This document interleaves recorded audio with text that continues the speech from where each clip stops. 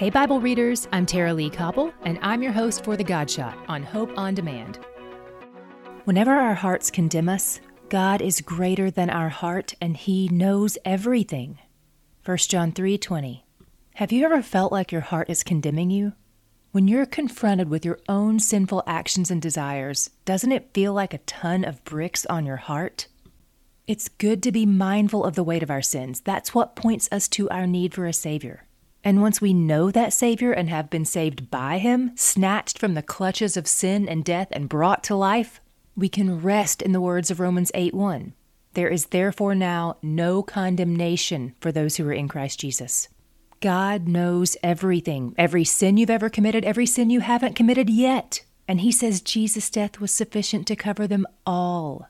As His child, there is no shame in His presence. There is peace and love and joy, because He's where the joy is. To hear more of The God Shot and other great podcasts, go to hopeondemand.com.